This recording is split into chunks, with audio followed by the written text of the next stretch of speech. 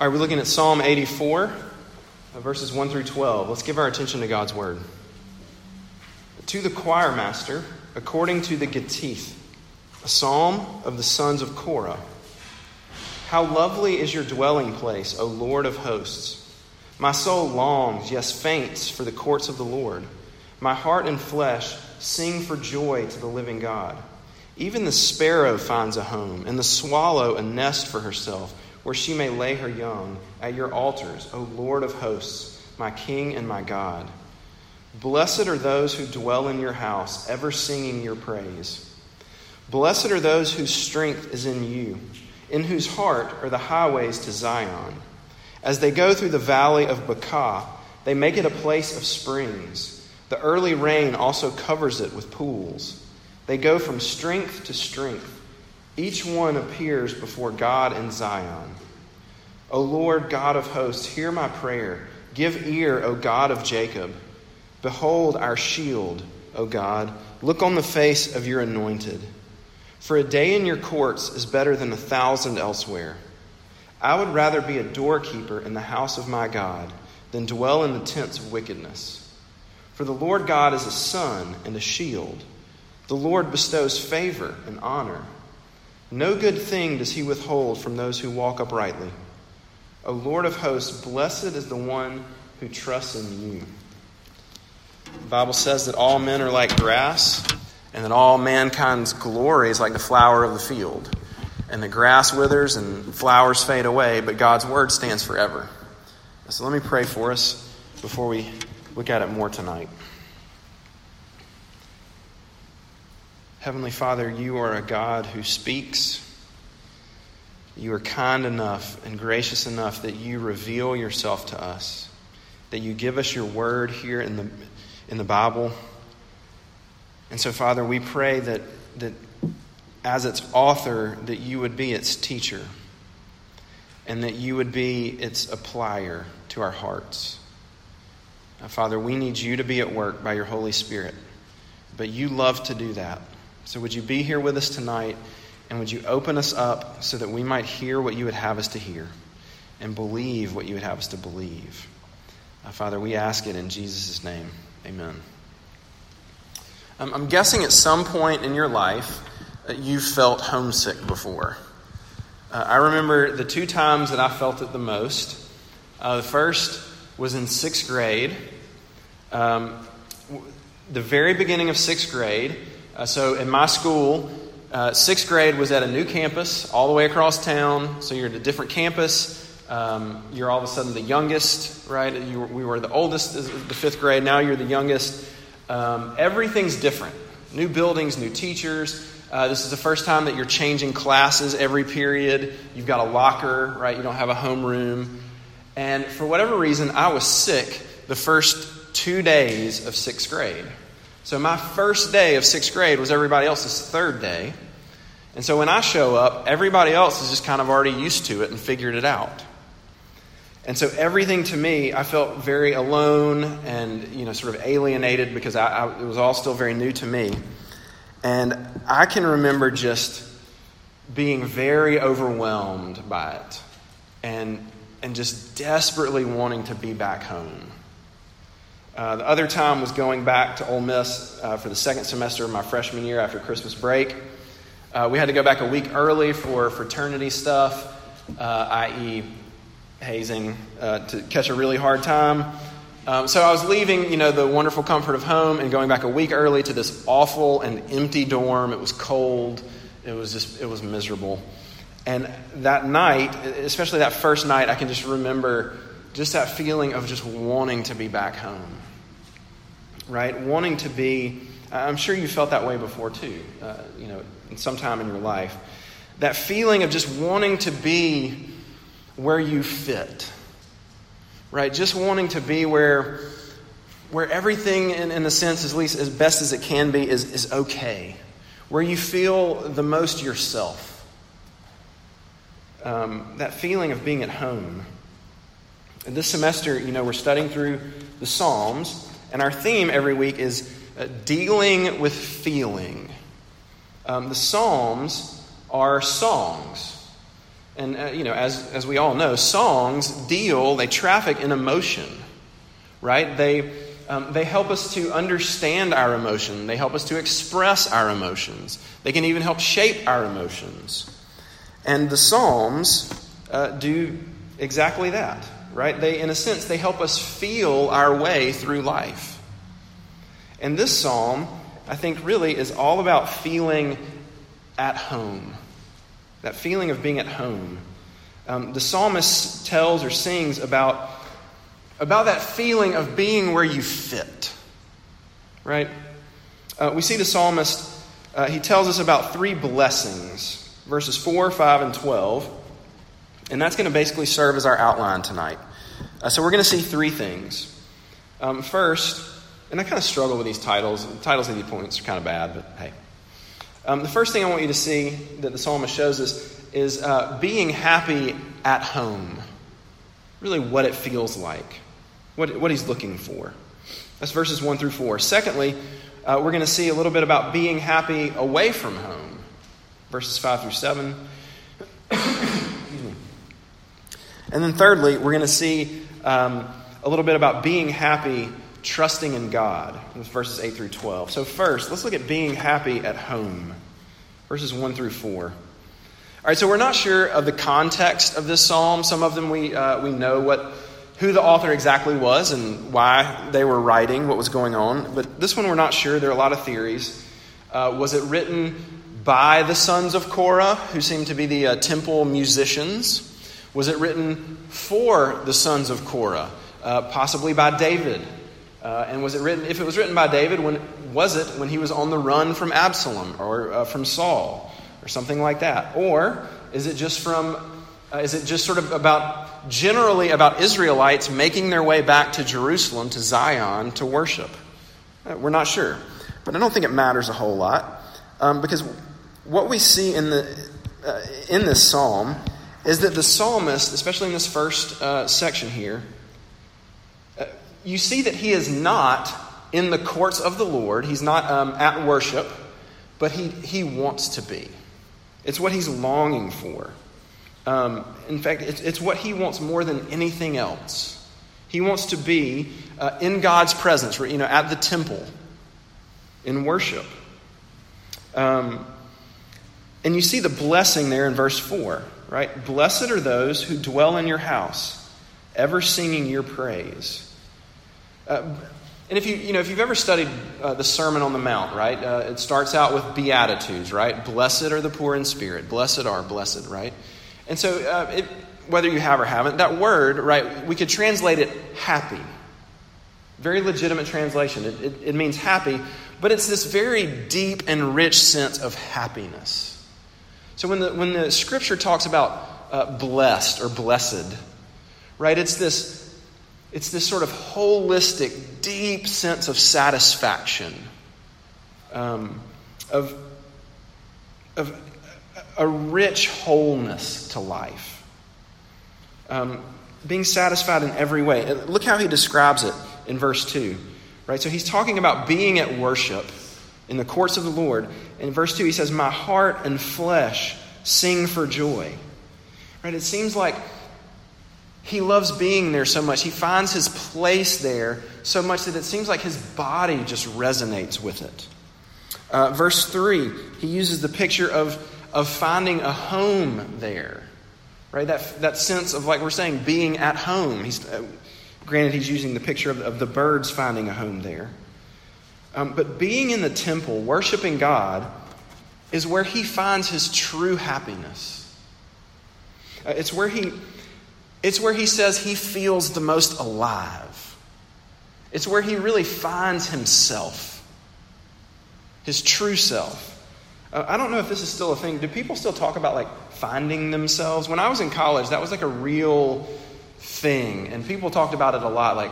And it was usually to go out to Colorado or Montana or something like that for a summer or a season or whatever. Just I just really need to go find myself. Right? Do people still do that, sort of? And if you know, yes, I spent 3 summers in Montana. You can come up with your own conclusions on that. But right, what people meant by that is they wanted to find out They were missing this sense of who they were. They wanted to find their place in the world, find their true self, right? Like, who am I really? How and where would I thrive? They wanted to find themselves. And the psalmist here says that he finds himself in worship, in the courts of the Lord, at God's house. That's where he's truly at home. All right, so what do we do with that? Because there's no temple today, right? At least not like in the psalmist's day. So what does it mean for us? Well, in the New Testament, we see two things referred to as the temple, right? You see that Jesus himself identifies as the temple, John 2:21. And the New Testament talks about the people of God, or we would say the church, as the temple. So for us, to put it in New Testament today terms, we could say that the psalmist is talking about finding himself, that he finds his true sense of home and where he fits at worship in the church. Worshiping God with his people. That's where, he says, that's where I thrive. And he's showing us that's where we find it, and we actually won't find it anywhere else. So look, some application. Look, if you're not a believer, we're really glad you're here at RUF, right? We're here for you. And if you're not a believer, I'm going to guess you're looking for the same thing everybody else is, right? Right? You want to find that place. You want to find that true sense of home and where you fit, and where you're the most alive. And I want to extend this. I want you to see this as an invitation to you. Like, could it just possibly be that place is actually at church? Worshiping God, being with God and with his people. Because maybe you've realized you can't find it anywhere else. So I would just invite you to consider it. That might sound crazy, but I hope you'd at least consider it. Could it possibly be that you actually find who you're meant to be in the context of church? And look, if you are a believer, then I think this can help us remember what's true in a couple of ways. One, it helps us to remember where we actually find our true home, where we find ourselves. Because it can be really tempting to find it somewhere else, right? It can be really tempting to find that real sense of identity and rest and where we thrive in our work or our school or in your fraternity or sorority or in any number of places. And all of those things are great and they have their place, but they can't provide that ultimate sense of being at home. Not like the Bible says, not like being with God and his people. All right, but you also might be thinking something very different about this point, especially if you're a Christian. You might be thinking that there's a big problem with this whole idea of that we should find our deepest sense of feeling at home with in the church, right? You might be thinking, well, there's actually a ton of problem with church, and in the sense, of course, you're very right. Right? You might think that you can't stand the music, right? Like, I don't really feel at home there because I can't stand the music, or you don't like the preaching, or you don't like the order of worship, or whatever it might be, or you don't like the people there. The people are awkward, the people are hypocritical, the people don't reach out to me, right? Any number of things. You don't have much in common with them, whatever. And I want you to see that this psalm is a great reminder of the truth. That it really is only in worshiping God and being with his people that you're going to find your true home. And if you don't find yourself in that position, which I'll admit is really easy to do, then I think this should spark us to some really deep reflection about ourselves, actually. Because look, hear me say, there can be real pain inflicted by people, by the church, right? This is not to deny that. But generally speaking, if you find yourself thinking that the problem with church, it's them, it's that, right? It's that thing or whatever. It's something over there. Then I want you to see, maybe you need to remember and see again what this psalmist sees. Because we're going to get into this in our third point, but we get a glimpse here. I want you to see he gives us a little glimpse of why he feels so at home, like we would say at church or worshiping God. Do you notice it's in verse 3? Why does he feel so at home? It's because he feels welcome. Right? What does he say? He says, even the sparrows, the sparrow finds a home at your altar. Right? Throughout Scripture, the sparrow is used to sort of depict the lowliest of all creatures. Right? The most worthless, insignificant thing that we can think of, right? Just even a sparrow. And the psalmist recognizes that God invites and welcomes in a sense, the most worthless, the most insignificant thing. Even that finds a home there. The psalmist knows that he feels welcome. And it's at the altar, right? Calling to mind that God is a God of grace, that he accepts sacrifice. And so we have to remember that God only accepts the lowly, the insignificant, in a sense. And if he accepts us, if he welcomes us, which he does, then that means there are going to be a lot of other people like us. There are going to be a lot of other people that have a lot of problems. And yet God welcomes us. And so what it means is that we're going to have, right, it's a reminder, it's a call to be reminded that we're actually going to have to be welcoming to other people because God has welcomed us. Helps us to remember. All right, the second thing I want us to see, that we see from this psalm, is a little bit about being happy away from home, away from worship, so to speak, in verses 5 through 7. So the psalmist has told us what he's longing for. I want more than anything to be at worship. That's where I find myself. But now we get a picture of the psalmist or the believers, people heading towards Zion to worship. So they're not there. They want to be there, but they're not. But they're heading there. But still not there yet. And that's where we see this other blessing that's pronounced. Verse 5. Blessed are those whose strength is in you, in whose heart are the highways to Zion. And what he's showing us is that there is blessing, that there is happiness for God's people, even when you aren't at worship. When you aren't with him and his people in that particular way. And the happiness comes from the truth that God gives his people strength. Right? He gives strength that transforms the journey. And he assures us of the arrival. So that there's blessing being away from home because, like I just said, it transforms the journey. Verse 6, look at verse 6. It talks about going through the valley of Baca. It's literally the valley of weeping.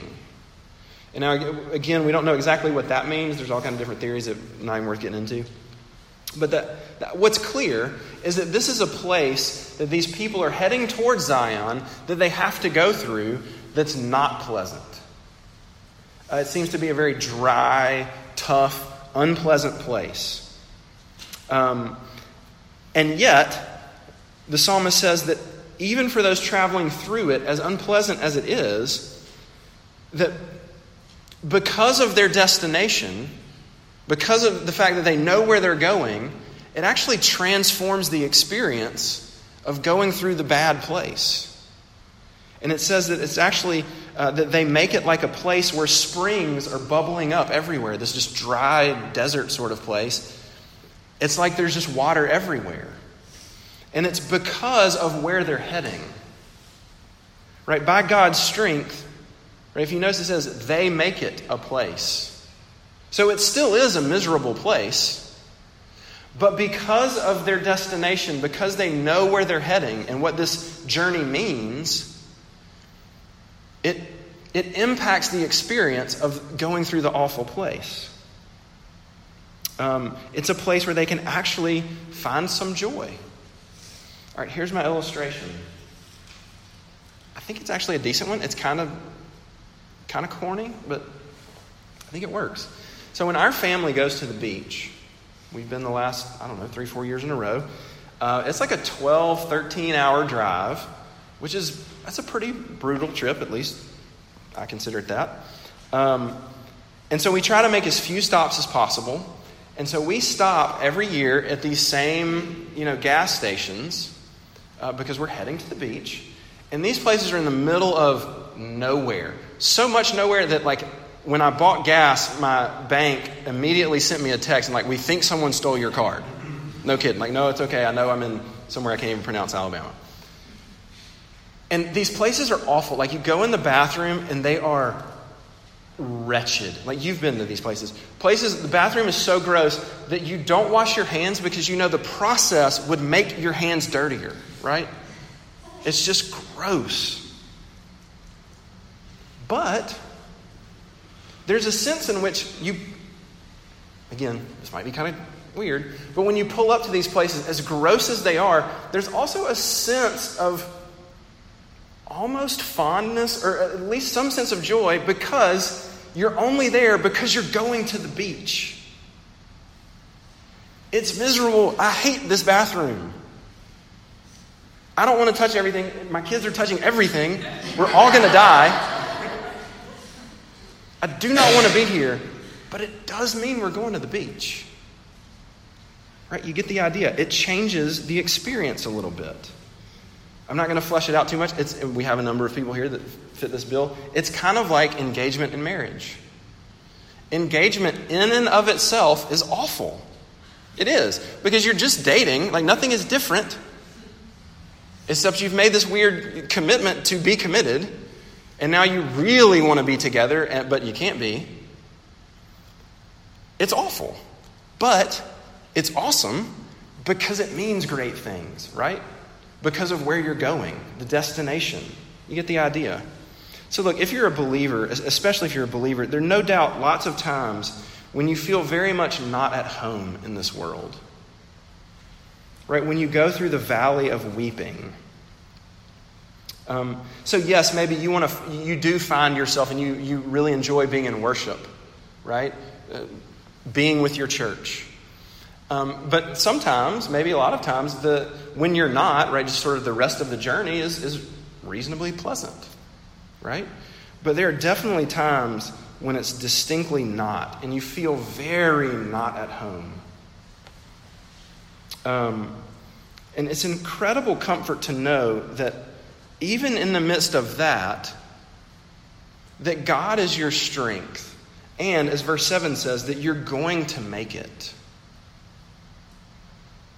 That you can still find happiness even in those moments. Maybe it's in a particular class. Maybe it's with a certain group of friends where you feel very much not at home. Maybe it's when you find yourself with no friends. The times when you find yourself feeling very lonely. And you feel very much not at home. Maybe it's when you find yourself facing that struggle that when you're at worship, you swear that you're never going to struggle with that again. But then it's Tuesday or Thursday or whatever, and you find yourself in that same struggle and you hate it. I hate being here. Maybe it's being with your family that's just always fighting. And you hate it. And you don't feel at home. And I want you to see that there's good news. Because God is your strength, and there can be happiness, and there can be actual real blessing even in the midst of that. Because God is your strength. And he says, look at verse 7. Where to go? Each one appears before God in Zion. I'm going there. I'm not there. I want to be there. I don't like this place. But there can be blessing even there. Because, look what it says. God is your strength. There is blessing because it's his work that will get you there. And he will get you there. I hate this bathroom. But I am going to be at the beach. And it's beautiful because, like I just said, it's God's strength and not ours. And you can rest in that. And of course, there's an ultimate right? We could make application sort of an ultimate sense of a heavenly Zion, right? Sort of a lifetime journey towards this ultimate destination, so to speak. And God is going to make sure that you appear. He's going to bring you home because of his strength. All right, thirdly and finally, I want you to see that we can actually find happiness. We're going to see a little bit about being happy, trusting in God, verses 8 through 12. All right, so this point, I think, is essentially to answer these questions. So maybe you're tracking with all this. So who is this for? Right? Who can find their true sense of feeling at home with God and his people? That's one question. And the other question is, and what's so great about this home anyway? Right? Why does the psalmist long to be at home with God and his people? And those are two questions, I think, with the same answer. All right, so who's it for? Verse 12 says, "Blessed is the one who trusts in you." All right, so that sort of begs the question, so why would someone trust in God? Why would someone want to be with God like this psalmist does? Because it's clear, we get more glimpses here in this last section, he really wants to be there, right? What does he say? Verse 10, look how he describes it. "One day with you is better than 1,000 doing anything else." He says he would rather, I think this is the sense of that verse, he would rather live on the front steps of God's house than live inside the tents, live in comfort with the wicked. Okay, so why? Why is that? What's so great about it? And the answer, I think, that we see here is because of how God treats people.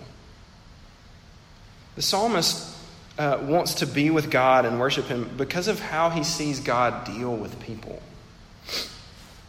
Verse 11, look at verse 11. You see that God gives favor and honor to people. Favor it's the same word as grace. God gives grace. So in other words, God treats people really well. He treats people better than they deserve. A lot better. Verse 11, continue in verse 11, says that God is a sun and a shield to his people. What's the picture of the sun?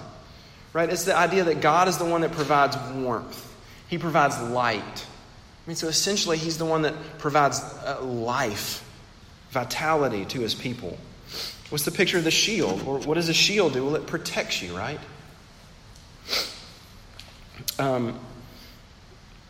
You get the picture that God is the one that provides protection and life, and then he welcomes you. He gives you grace and honor that we don't deserve. And those are great things. Of course you would want to be with somebody that treats you like that. Right? You could sum it up, and I think actually the psalm, and you're going to see this in a minute. I don't think it's plainly obvious right at first. I think you could sum it up saying that God treats people like kings. Right? We use that expression, be treated like a king, and that's what God does. He treats people like kings. And so we're going to end by answering this question. How can you know that all that's real and that it's for you? How can you know that God wants to bless you? That he wants to treat you like a king? All right, look at verse 9. This is where we see the first time we see the shield metaphor. And it's actually a prayer for the king of Israel. The king was the representative of his people, right? As it goes for the king, right, as well or as poorly as things go for the king, right, it's the same for the people, right? Things go well or poorly for the people.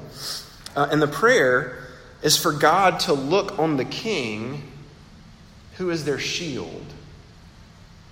All right, so I want you to think again about what a shield does. We said, right, a shield protects you. But how does it do that? Right, a shield takes the hit for you, right? It takes the blow so that you don't. It gets hit, and you don't. All right, now I want you to notice in verse 9, the shield is what does it say? The anointed one. The Hebrew word there for anointed one is the Hebrew word Messiah. Like, I think the connections here are really amazing and really cool. The Greek word, if you're going to translate that into Greek, the Greek word is Christou, Christ. Right? So now let's jump back down to verse 11, where we looked at, it says, God is their sun and shield. Listen to Revelation 21:23. Revelation, so we're at the end of the Bible, and this is what we're about. I'm going to read you one verse, and it's about the new heavens, new earth, right? The new Jerusalem, the new Zion, okay? It says, and the city has no need of sun or moon to shine on it, for the glory of God gives it light, and its lamp is the Lamb. Right here it says, God, you are our sun. You give us light, warmth, right? Revelation said, yes, God does that. God's glory is the light, and its lamp, right? It's the same thing, parallel, is the Lamb. Now, what was the Lamb, right? In Revelation, it's the Lamb that was slain. Jesus. All of this is pointing to Jesus. The psalmist wants to be with God and with his people because God loves him and he treats him like a king, even though he doesn't deserve it, because the real king, Jesus, came and took our place. He came and was treated like we deserve. He came and was our shield, right? He took the hit of death and judgment that we're supposed to take. And so what that means is that you and I can actually pray alongside the psalmist. God, look, this is what they're praying. Look on our shield. Look on our anointed one. Right? Do you see what he's saying? In a sense, don't look at us, look on him. He's taking our place. And because the king takes our place, God gets to treat us like kings. He deals with us as if we're him, because he dealt with him as if he's us. And being with the one, with God, that loves us like that, that's the only place that we can really truly find ourselves, find our true sense of home. And why wouldn't you want to find your sense of home there? For a God that loves us like that. That's the good news, and he offers himself to you even tonight. And I pray you take it. But let me pray for us. Heavenly Father, what a beautiful picture that you have given us to sing and to read. To remind us that we find ourselves in you, in worship of you. And we can do that because you love us. And you treat us like we don't deserve. Father, would you take that truth and push it deep into our hearts? Maybe even for the first time. And we ask it in Jesus' name. Amen.